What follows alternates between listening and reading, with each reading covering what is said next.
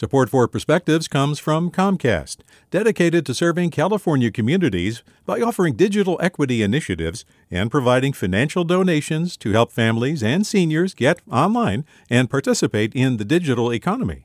More at california.comcast.com. Hi there, I'm Rand Abdel-Fattah from Throughline. If you're listening to this podcast, you know that KQED produces exceptional storytelling that keeps you informed, inspired, and entertained.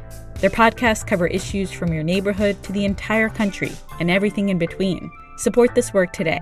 You can help us continue to bring quality podcasts to your ears. Just head to donate.kqed.org/podcast. That's donate.kqed.org/podcast. From KQED. If you're listening to this, you might be a devoted listener to the Perspectives essays that appear for 2 minutes twice a day, every day. Or you might have just tuned in on your commute and happened to hear this. Either way, you've likely been touched by what you've heard. Stimulated? Almost always. Made happy? Often. Annoyed? Occasionally, if you disagreed with a sentiment expressed. But unfailingly moved. For that journey, in no small part, you have Mark Trautwein to thank. I started submitting Perspectives pieces more than 10 years ago and have recorded on average a couple a year. Every one of them was made better by Mark. At various times, he gently, and sometimes not so gently, insisted I check my privilege or my political bias. Many times, he has seen better than I what I was getting at and patiently helped me say it as well as I could. Sometimes he said, "No, that's not for us." Once he said, "You can record that if you wish, but I wonder if you want to, given the firestorm it will generate." I didn't. The gentle wisdom of Mark's "go ahead if you must" caused me to step back and better appreciate how others might take what I was saying in ways I didn't think I intended, but were, when I thought about it, so obvious, maybe I subconsciously did. Every story has two participants, the storyteller and the listener. In the case of a good story, both are enriched.